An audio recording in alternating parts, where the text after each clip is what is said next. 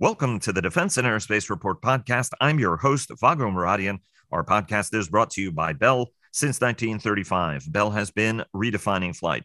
Learn more about its pioneering spirit at bellflight.com. Monster job numbers in the United States as the Federal Reserve slows the rate of its short-term borrowing rate increases as optimism builds that an economic recovery is underway. Wall Street also responds to defense and aerospace earnings as Boeing announces a fourth 737 production line in Everett as the last 747-8 is delivered. Northrop Grumman announces a major buyback program, and advanced chip maker Mercury is forced by activist investors to consider putting itself on the market. As the first anniversary of its attack on Ukraine nears, Russia is launching a major offensive before new Western arms like infantry fighting vehicles and tanks arrive in Ukraine, as Washington continues to reject combat aircraft deliveries to Kyiv. And Beijing's drive to improve relations with Washington took a major hit when Washington discovered a Chinese spy balloon that flew across the United States, prompting the postponement of Secretary of State Tony Blinken's visit to China, where he was to meet with Xi Jinping, despite criticism that the balloon was allowed to fly across the country. It was eventually shot down off the coast of South Carolina, and a major recovery mission is underway to retrieve the payload that is now apparently about 6 miles off the South Carolina coast. Joining us today to discuss all of this and more are Dr. Rocket Ron Epstein of Bank of America Merrill Lynch, Sash Tusa of the independent equity research firm Agency Partners in London, and Richard Abulafia of the Aerodynamic Advisory Consultancy in Washington, D.C. Everybody, thanks very much. Welcome back to the program. It's great to be here, Vago. Thanks. Yeah, it's always a pleasure, Vago. Thank you. Happy Sunday, Vago. Great to be on. Indeed. Great to have everybody on. Before we get started, Leonardo DRS and HII sponsor our global coverage. Fortress Information Security sponsors our weekly cyber report. General Atomics Aeronautical Systems sponsors our strategy coverage. Ultra Intelligence and Communications sponsors our command and control coverage. And GE Aerospace sponsors our air and naval coverage. And Leonardo DRS, HII, and GE Marine, a GE Aerospace company, sponsored our coverage of the Surface Navy Association's annual symposium. Ron, start us off. Really encouraging jobs numbers, and the Fed gave the street the smaller interest rate hike that it wanted. Confidence appears to be growing that central bankers might be getting this right, controlling inflation without crashing the economy. How did the group perform, and what sort, obviously earnings, we had another monster earnings week last week, and some of those numbers are soaking in. Sort of walk us through how the group performed against the broader market and what we should be expecting going forward. Yeah, sure. The S&P was up about 1.5%. Boeing was down 2.5%. Northrop was flat. Lockheed was flat. General Dynamics was up about 2%. Raytheon was down 3%. L3Harris was flat. So a trend there, right? I mean, the defense companies were basically flat on the week. Commercial stuff was down. And then if you look at some of the more, growth sensitive stuff, Rocket Lab's a good example of that. It was up almost 8% on the week. The VIX index was bumping along around 18, 19 for most of the week. The 10-year yield on the 10-year Treasury was about 3.5%. It's been kind of hanging out there for a while. The jobs number on Friday, I think, really threw the market for a little bit of a loop, because my sense is folks are still trying to figure out what it means, right? So 517,000 new jobs, that's a good thing. But if you're trying to control labor inflation, that might not be a good thing. And I think it caught a lot of people by surprise, because there's big headline companies, particularly in the tech sector, have laid off folks. But in other parts of the economy, like our sector, people are looking for people, right? I mean, companies are looking to try to hire people. Right. So there's a debate, I think, right now between those that say, hey, maybe a soft landing could happen, which if it did, that's great. Usually never does. But if it did, that'd be awesome. Or the Fed's going to have to keep raising rates. Typically, the Fed tends to stop raising when the labor market cools off, and the labor market really hasn't cooled off. At least that's what these numbers said. So we'll see. I mean, I think it's a a bit of a tug of war on that in the market right now. Oil prices, another thing we tend to talk about. They've been pretty steady. WTI around $73, $74. Brent crude around 80. One of the things we started looking at more recently, and this was a thing that, pardon the pun, popped up last year, and it's still elevated. Oil prices are one thing, but when you think about our industry and jet fuel, you got to look at crack spreads, and crack spreads are 2-3 times where they normally would be, and that's what drives the price of jet fuel. So, and then crack spread is the difference between oil and the distillate. So you're looking at jet fuel crack spreads that are in the 40s, and they're generally well below that.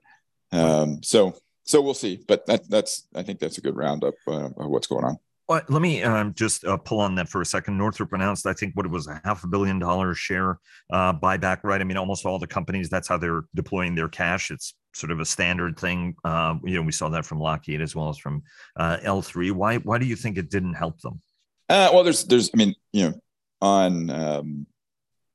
did to some degree, right? I mean, the shares were down on the week. The Northrop shares have been dealing with the perceptions on what exactly does the LRIP or B-21 mean for the company. They said in their 10K and they said in their earnings call that at this point, if they look out, including inflation, it could very well be no profit or even negative profit.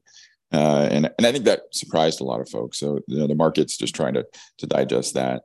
If you look at the performance of the defense companies when they buy back shares, they tend to outperform. That's one of the reasons they do it. Another reason you're seeing the likes of Lockheed and Northrop and others buy back shares. They can't do M&A in the current environment, right? Or any M&A of consequence. So even if you were in the camp to criticize the companies that they don't spend enough on A, B, or C, they still have a lot of excess capital. So instead of just having it sit on the balance sheet, this is a way to deploy it, particularly when you think your shares are at a depressed valuation.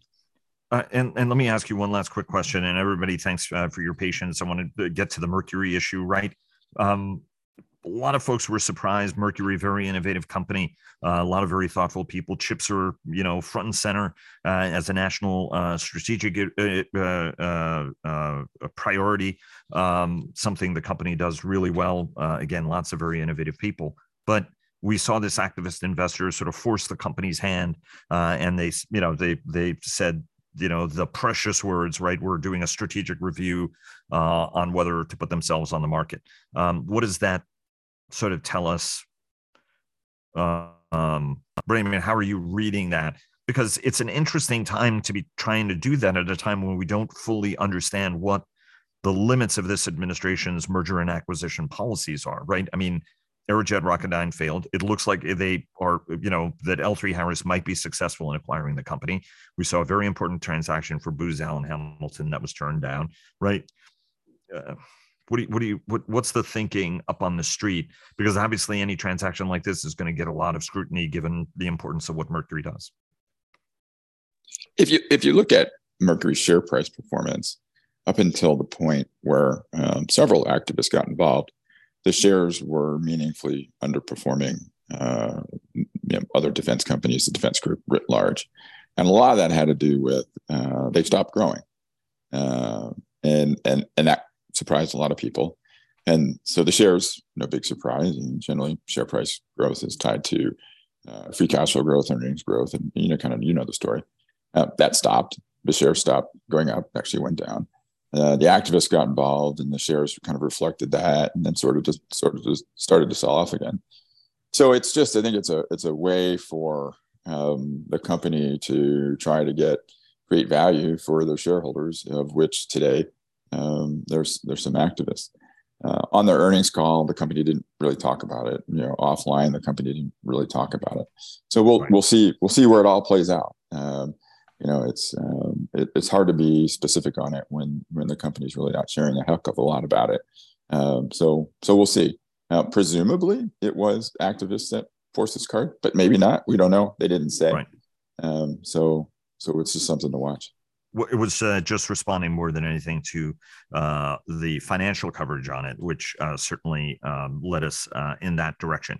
Sash, walk us through. Thanks for your patience. Right, Bank of England also has made a modest rate hike, trying to follow the Fed in being not too hot, not too cold, in a time when the British economy and European inflation is running a little bit hotter. Talk to us about how the group performed in Europe. Very encouraging order, and we're going to get into greater detail on it maybe a little bit later, but you can get into it as much detail as you want. The Aster, France and Italy banding together to buy the Aster anti-air missile, certainly Europe's preeminent such air defense weapon. Anyway, walk us through how the group performed and why. I just want to follow up on Mercury Systems, first of all. Just a sort of slight warning from the UK.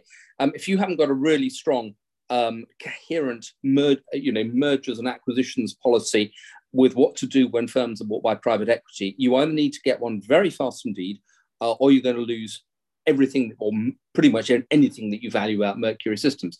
There were reports on Bloomberg last week that Advent, the private equity company, which bought Cobham and then Ultra Electronics in the UK, is studying a deal for Mercury to fold Mercury into some of the former Cobham businesses.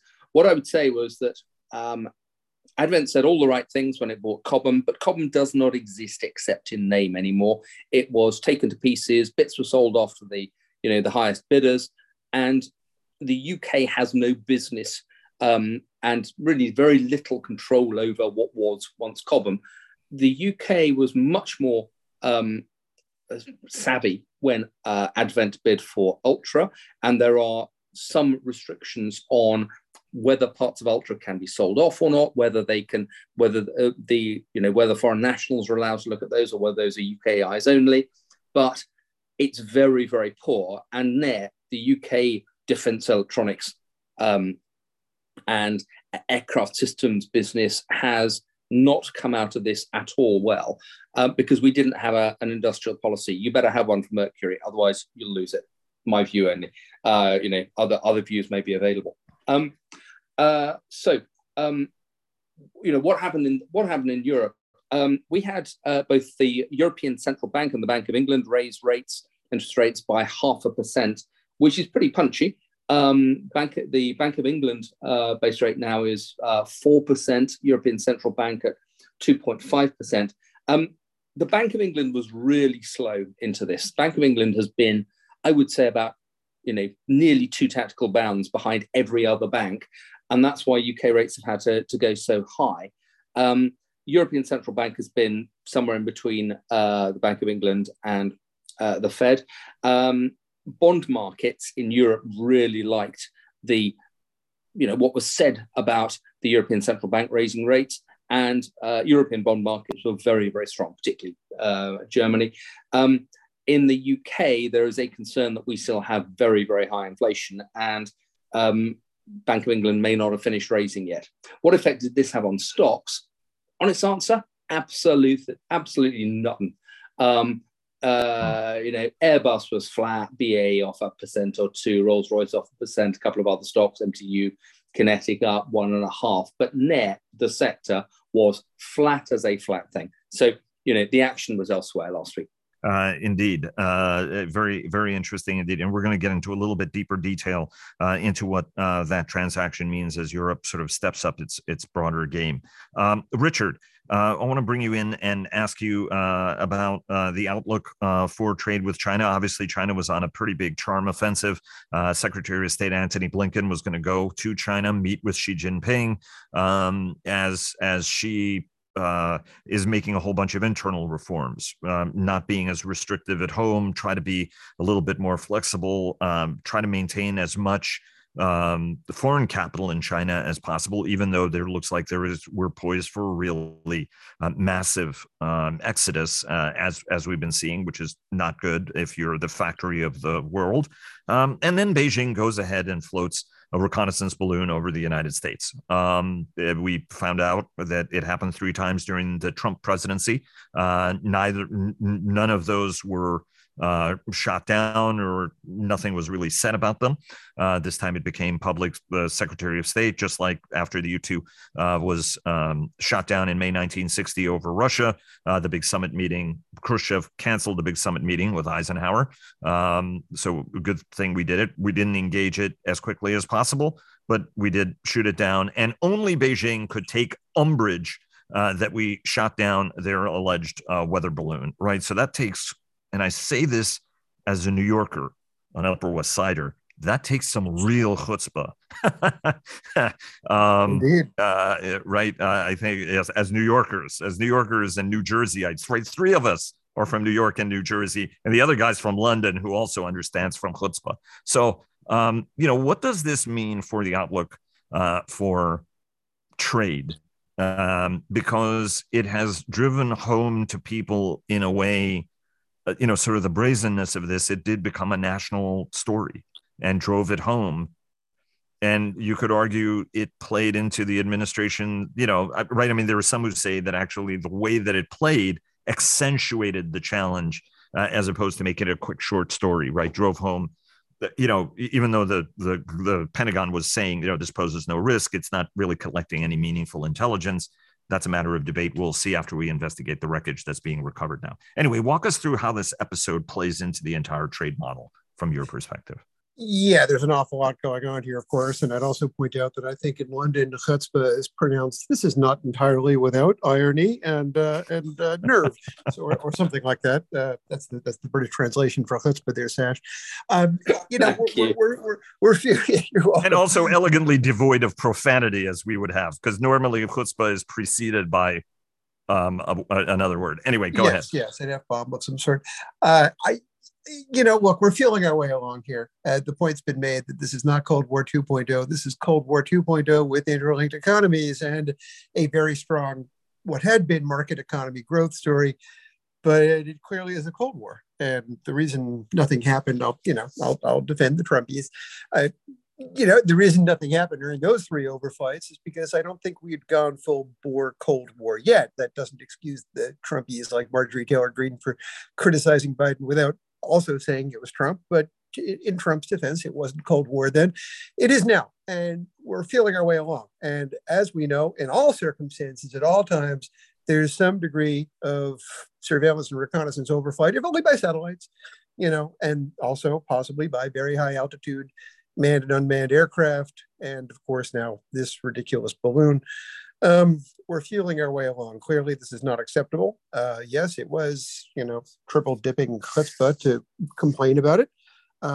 It could have happened by accident, or not by accident. A faction within the PRC that wanted to derail any degree of rapprochement between the U.S. and China. You never can tell with these things. As we found out in the Cold War, very few things happened by accident on their side. But let's assume that this is more of a determined effort to gather intelligence on the U.S. And in that case, we have to make it clear that this is not acceptable. And we obviously did that. We also, I think, should be clear about in the future what is acceptable on both sides, because we do it too. Obviously, satellites are off limits, and ASAT weapons are not to be tolerated. Have to make that clear. We have to have a series of, I think, conversations where we say you can do this, you can't do that. We will shoot it down. It's going to be really interesting to see what they see in the wreckage in terms of what sort of sensors they had, just optical, multispectral, whatever. It's going to be interesting indeed. I also think that it would be good to get everybody allied with the U.S. on the same page so that, future reconnaissance efforts are coordinated and, we just have less confusion. But, the picture that emerges here is, assuming that was indeed coordinated at the highest level, is one of incompetence. I mean, this is just foolish because they'd been walking back the wolf warrior diplomacy, trying to have a softer, gentler touch, still making enemies, but trying harder to not make enemies. And then this, that's just incompetence. And you look at the New York Times story today about the number of high-ranking academics who've suddenly started dying of COVID. It's pretty clear that they're not talking about the death count going on here. And that is also fascinating. Now, in terms of trade, I'm everyone has a hedge, you know. I mean, every company that has a position in China is now thinking about hedges. They're looking at Vietnam, they're looking at Mexico, whatever else. That's been true in the aerospace industry for some time. It is starting to show up in the foreign direct investment numbers. You know, you look at what Rhodium Group tracks, they're a really interesting resource for FDI numbers. And, you know, the Chinese aren't doing their economy any favors. You know, in an ideal world, we'd find a way to avoid massive disruption, despite the fact that we are heading into Cold War 2.0. That's where we're already in it. And hopefully it won't be too disruptive, but I fear it just might. Yeah, I've just got, you know, one question, and it's a very broad hypothetical. You know, clearly driving a satellite over another country, that's fair dues. We do it, they do it, everyone does it. Space is still just about deemed to be, you know, open to everybody, and hence you can fly something in space, look down, and even if no, you know, it's not that no harm is done, but we accept that. A high altitude balloon is, you know, is perceived to be very, very different. But, you know, space starts somewhere. What, you know, where do we draw the line? There isn't, despite what the Chinese say, a legal definition of what is permissible. If this was a high altitude aircraft flying at broadly the same altitude, which I would understand to be, you know, 70, 80,000 feet, that would have been a different matter. But, you know, it does seem to me that probably there does need to be some rules that are redefined here for stuff like this. Well, I mean, I would point out a U-2 flies at more than 70,000 feet. And I will guarantee you that if a U-2 went over China, it would be shot down. Any more than, you know, any other platform if they could shoot it down. So, you know, I think we all understand, given how many reconnaissance pilots were lost and reconnaissance crews were lost during the Cold War, as we flew a whole series of airplanes, you know, over and around Soviet airspace that collected intelligence, but at an extremely high cost, right? I mean, so I think at the end of the day, if it's in the air over your country, you're allowed to shoot it down, I think, if you can. Yeah. Okay, and the other point I wanted to make is this comes at exactly the wrong time for Boeing and for the Chinese civil aerospace industry. Boeing needs to get back into China. Boeing ranked third last year in terms of deliveries to China, actually ranked third over the last 4 years in terms of deliveries to China. The bull case is that Boeing will get back into the Chinese market again. The Chinese will buy a whole load of Maxes and everything will be good. So we'll see about that. The flip side of that from the point of the Chinese is they need the smooth flow of all those Western engines and avionics and aircraft systems so that they can ramp the C919. They just don't need, the Chinese civil aerospace industry does not need this sort of mess at this stage of, you know, when particularly the 919 is at a very, very delicate stage of its program. And just a quick word urging everybody to check out our weekly podcast, Cavas Ships, hosted by Chris Cavas and Chris Cervello, and sponsored by HII and GE Marine, a GE aerospace company, who clear the fog on naval and maritime matters. The Downlink with Laura Winter, who takes a thoughtful look at all things space, and our new Air Power podcast, sponsored by GE Aerospace, that I co-host with our very own JJ Gertler. Ron, I want to go to the 737, talk a little bit, have Sash talk a little bit about Airbus and Qatar, and then also a little bit of the legacy of the 747 before we talk about more defense-specific themes. Ron, I think there are a lot of folks who are saying fourth 737 facility right in their minds. And we're talking about, obviously, the 737 going into the production, going into the Everett facility, which is very welcome as the 747-8 and the 747 line overall ends at that. I mean, honestly, the world's most incredible industrial facility. Let's just put it flat out. Having seen it operating at full tilt, I mean, it's a wonder. It's just a wonder. But there are a lot of folks who are saying, okay, we know 737s come out of Renton, the world's most efficient tiny facility, thanks in part to the great work that Spirit AeroSystems does, giving them complete fuselages. They know there's a paint center in China. and they're scratching their heads and they're like, wait a minute, I don't know what third is, much less now we've got a fourth. Walk us through what the Everett line means for the program overall, and who's doing what where ultimately, and what the lines of demarcation are going to be, product and otherwise. Yeah, I mean, I think there's a couple of factors that go into this. Boeing has been struggling to get up to rate, as has Airbus, but Airbus is struggling at a higher level. So, Boeing's trying to, get more aircraft in the market to try to catch up on market share, at least in the near term.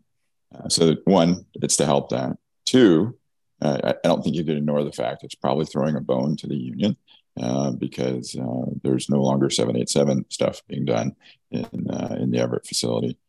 Three, it gives you another line to deal with supply chain disruption.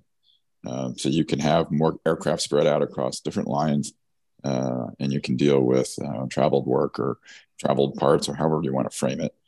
So it gives you some flexibility there. And then also, and I think this is an interesting point, as narrow-body aircraft have been tasked with ever-increasing missions in terms of range and so on and so forth, that also comes with more customization of the aircraft. Typically, narrow bodies weren't all that customized, but when you're deploying the aircraft on longer range missions, you're going to desire as an airline to have more flexibility around lavatories and galleys and so on and so forth. So that adds another level of complication in the fabrication process. So I think it's a combination of issues. Clearly, it will help them get to where they need to get to, but for a number of different reasons. But remember, it doesn't come without a price, right? So Boeing's trying to get back to 50 aircraft per month, maybe higher at some point. They struggled to get to, I think it was 52 or 53 out of the Renton facility before. But so you'll be trying to get to that same rate with yet another line, more heads, and a little more complication. Is this just a way to put something into Everett to delay? That's a lot of facility for the airplanes that are coming out of it. Well, I mean, if you think about it, I think this might not be true anymore, but at one point that Everett building was the largest building in the world by volume. It's still probably up there on the list. I haven't counted my buildings lately, but it's a very large facility. So this is another way to maybe to absorb some overhead off of it. Right. I was thinking for a moment that maybe if you put P8s on that line, you could maybe really absorb some overhead and charge it to the Department of Defense. But because of ITAR constraints and rules around that, that would be actually probably not all that doable there. Yes, you could, but it's expensive to do. It's expensive building, but I guess you're paying to have that building kind of on anyway. So why not put something in it?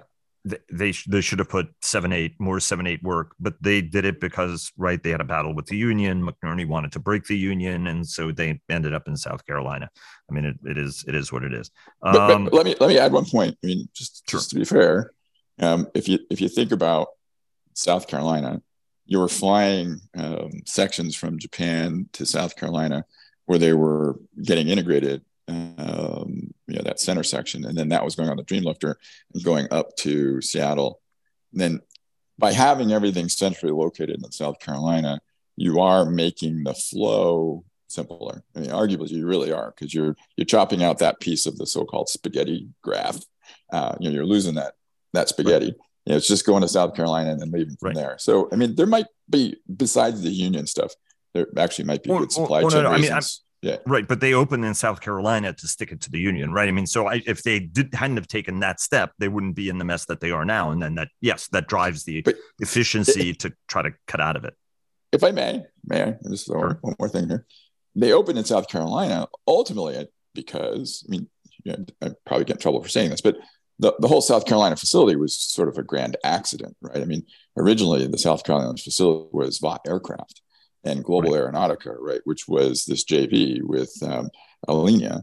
All that kind of fell apart in the whole supply chain debacle early on in the 787 program. And when Vought literally handed Boeing the keys to the 787 program, they had to do something with South Carolina. So I think you're right. I mean, it was convenient and worked well with with their union concerns. But ultimately, the reason they ended up there is their initial supply chain strategy was an epic failure.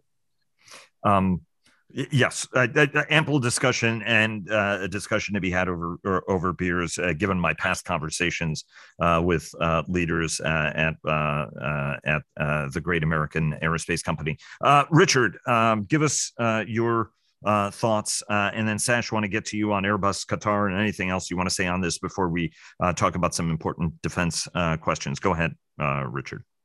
Yeah, agree completely with Ron. Of course, just a couple of things to add on. As Ron himself has said many times, this is fast becoming, or has become, a pure play commercial jetliner story. And the one lever they pull is, of course, more 737. So it's not just the decision to establish this line, it's also the message it sends to investors that we're going to get to rate 50, maybe 57 again. And that way we'll be rolling in free cash flow. You'll be happy. So I'm not so sure. And that feeds into my concern that it might just be more for show than for reality. Because since when has the final assembly line been a major, or availability of the final assembly line been a major limiting factor here? I mean, labor's been a factor. Engines have been a very big factor. Right. And of course, Spirit gets blamed too, despite the rather impressive achievement they've got there. In other words, it doesn't appear to be the availability of another FACO doesn't appear to be a limfac, as they say, in increasing 737 output. That might well change, or this could be for investor relations. I don't know. Indeed, Sash, you've had your hand up. Take it in any direction, and then tackle Airbus, Qatar.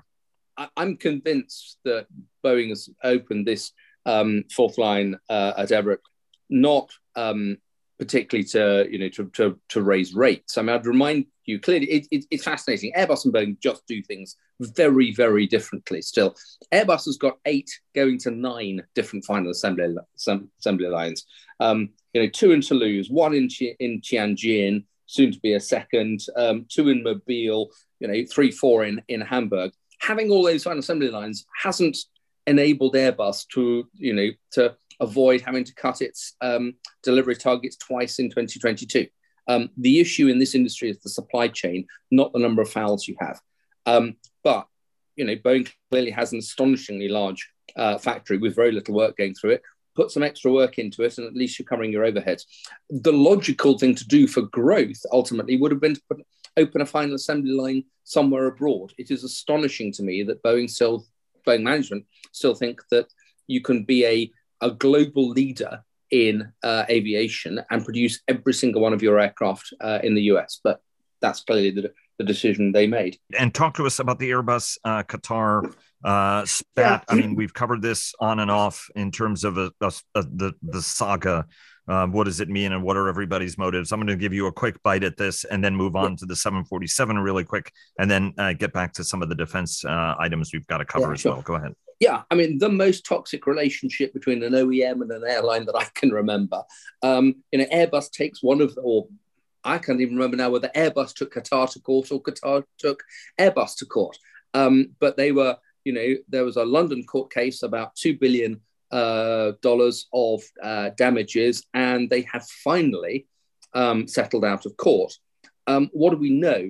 We know that Qatar has been reinstated as a customer for the A321 aircraft, which it always wanted, but Airbus unilaterally pulled that order last year, and the A350s, which was the cause of the problem in the first place, because they were showing some delamination of the paint and skin. It's reported by Reuters that Airbus will pay some hundreds of millions of dollars and help with repairs, maybe even do the repairs themselves. Despite that, I can't help thinking this is probably a better deal for Airbus than it is for Qatar. Qatar gets the aircraft it wants later than they wanted. Airbus are buying themselves out of some incredibly onerous penalty clauses for delays. Basically, every day that an aircraft was delayed from delivery, Airbus was on the hook for tens and tens of thousands in terms of penalties. And that's where the $2 billion comes from. Utterly brutal. So frankly, if you can buy yourself out of those liabilities for a couple of $100 million, I'd take that every day. let's quickly talk about the legacy of the 747. Obviously, one of the most important airplanes in history, popularized flying in a way that no other platform had. The last of 1,574 of what was, until the introduction of the A380, world's largest airplane in service. It has outlasted in production the A380 and was emblematic of Boeing's historic ability to sort of bet the company, right? It bet the company on the 707 and one. It bet the company on the 747 and one. It really bet the company in certain respects on the 777 and one. And then again on the 787, redefining flight on each one of these. As much hell as the 737 has taken, it too redefined flight, basically a 707 fuselage shorter with two engines.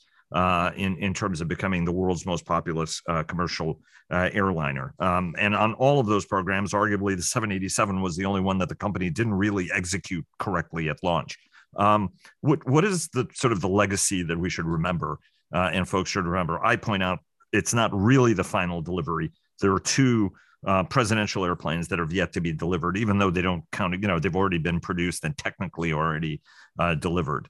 But anyway, whoever wants to grab this and go really quickly around the horn on, sort of the significance of the moment. And I have to say, it just, again, remembering Everett, seeing 747s look tiny from that balcony was still one of the most, images etched in my mind. And it looks like you're literally looking 2 miles away in a building at a 747, and it looked small in the confines of that building. Anyway, just got to say, just truly one of the most amazing things ever, that production line. Anyway, whoever wants to jump on, we go around the horn and then just talk a little bit about defense real quick before we part for the week. If nobody minds, I think I'd love to take a first stab at it. Go ahead. My first factory tour in the aircraft world, early in my career, 30 something years ago. And it was back then that the Dash 400 was just getting going. I'd make 2 points. One, the whole 747 story kind of to a certain extent revolves around the engine, because it was the first commercial jetliner to leverage the technology of high bypass turbofans, which really transformed aviation economics. The second point is the 747 itself. The original was badly planned, the end of the post-Cold War economic boom, the start of some serious trouble in the oil market, oh my God. And as a consequence, it doesn't really show up in the numbers as catalyzing air travel growth. But then there's the Dash 400 arriving circa 1989 and me showing up as a tourist.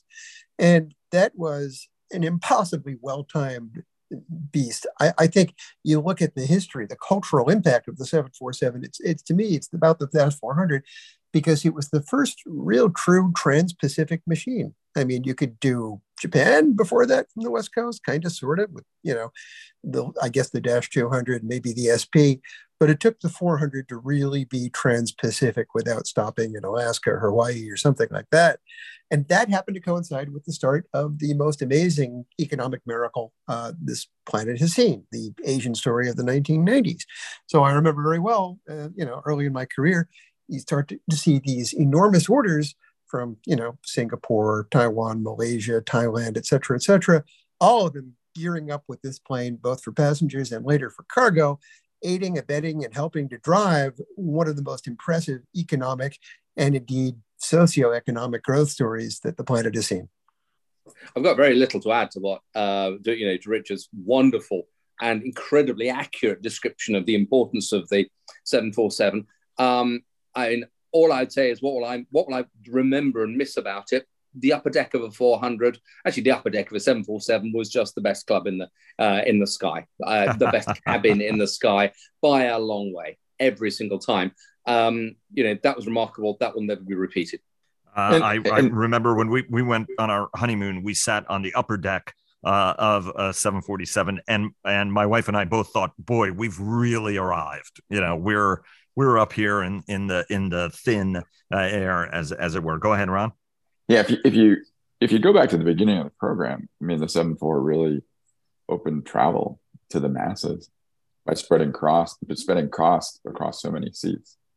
So it allowed a broader group of air travelers to travel globally, right? And it really is an airplane that kind of changed the world. indeed.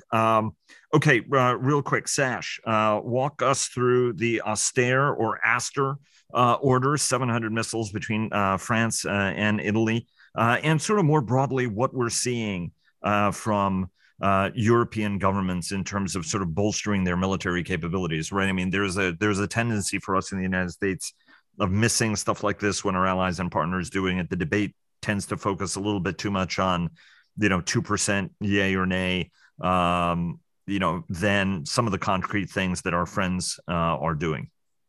Yeah, and actually the other thing that we over focus on is combat aircraft. Combat aircraft have not featured materially in the Ukraine war. They fly, they die, as air defenders always say. But what has been remarkable about the war in Ukraine has been the density of ground-based air defense and the usage of ground-based air defense. There are hundreds of missiles fired every week, a lot of which hit stuff. I think this has been the war of the SAM. I mean, certainly, since the Arab-Israeli wars, this has been the one where that's mattered. And what we saw this week was France and Italy, who are the co-developers of the Aster missile, putting in a €2 billion order, which is not probably the biggest order that European countries have put in for missiles in recent years, just to stock up on another 700 Aster missiles. What are they going to use them for? Aster has got a naval application. It's got a land-based application, and I think probably a bit of both. And France also signed a side letter to deliver an Aster missile system, including its associated Thales radar, to Ukraine. So, I suspect a couple of hundred of the missiles are going to go there. But this is, it's significant. This is a lot of missiles by European standards. They're expensive. They're €3 million each. And the country that this puts the most pressure, but certainly this is a very attractive bait in the water, is the UK. The UK has, I'm embarrassed to say, next to no air defense missiles of any sort. We traded out of them all over the last 20, 25 years or so, and desperately need some. The UK does use Aster on the Type 45 destroyers, and very, very successful it is there with a slightly different radar system. I would be surprised if France and Italy didn't say to the UK, come on in on our order. Production line is going to run hot. We would, love you to take some more missiles alongside this. We could extend the production run, and you, the UK, can actually get back into ground-based air defense rather than relying on everybody else to do that job for you. Let's watch and see. It's going to be very interesting indeed. And of course, the Sea Viper is what it's called when it's deployed off of the Great Daring class ships that really do have an extraordinary radar system on them. Actually, I mean, the envy of many nations around the world. I would say even among the U.S. Navy when they initially saw that capability was, as folks say, eye-watering. Very quickly, give us an update on the war and what it is that we're seeing. Obviously, Russia accelerating its assault. We're rounding the 1-year anniversary. Putin wants to show gains. There's a lot more infighting happening among the Prigozhin, certainly positioning himself as the bull, the guy sort of getting it done on the ground, irrespective of the casualties taken. Now with Western officials saying 200,000 Russian casualties in dead and wounded. And if you talk to a lot of Russians, they would agree that that number is about correct. Walk us through where we are and the kind of capabilities that Ukraine is going to need to pull this off, because the Russians are really using frontal assaults, very Soviet style, where defenders are oversaturated, and then Wagner Group, for example, does a flanking attack. Hard way to gain a lot of territory, but Russian factories are running and apparently still have access to Western avionics to make their weapons. Walk us through real quick where we are and where we're going. Yeah, look, we had a stalemate in the middle of winter, and it's tilting, or has tilted, a bit in Russia's favor. I mean, Russia's doing the rational thing. They know that Ukraine is going to get hundreds of Western tanks and infantry fighting vehicles by the spring, and will may already be developing a capability to use those in a very aggressive combined arms series of attacks pretty soon thereafter. So if you're Russia, you've got to be you want to put in an assault early. You want to take the Ukrainians off balance and keep them off balance so that when they do get these tanks and IFEs, they're forced to use them in penny packets in defense rather than husbanding them for big assaults. Downside, if you are a Russian soldier, and actually we're talking about conscripts in all but name, it's utterly brutal and revolting. But this is what the Russians have done pretty regularly in the last 3/4 of a century or so, and it seems to work for them at the moment. I'm very struck in this war by the degree to which the various gains that each side gets are transient. We had a period where the Russians were advancing early on. The Ukrainians deployed anti-armor weapons. That stopped them. That turned the tide. The Ukrainians started counterattacking. That worked for a bit and then stopped. The US and its allies supplied the GMLRS rockets and HIMARS and M270s, and that's sort of all of that's been neutralized to some extent. And what we now have is the Russians going back to brute force and mass, and hoping that they can keep the Ukrainians off balance for months to come. Nail biting stuff, and very, very tough for the Ukrainians. Guys, thanks so very much for joining us. Really appreciate it. Hope you all have a great day, great weekend, great week, and look forward to having you back on again next week. Thanks so much. Thanks again, Vago. It's always a pleasure. Yeah, thanks so much, Vago. Always great to be on, Vago. Thanks.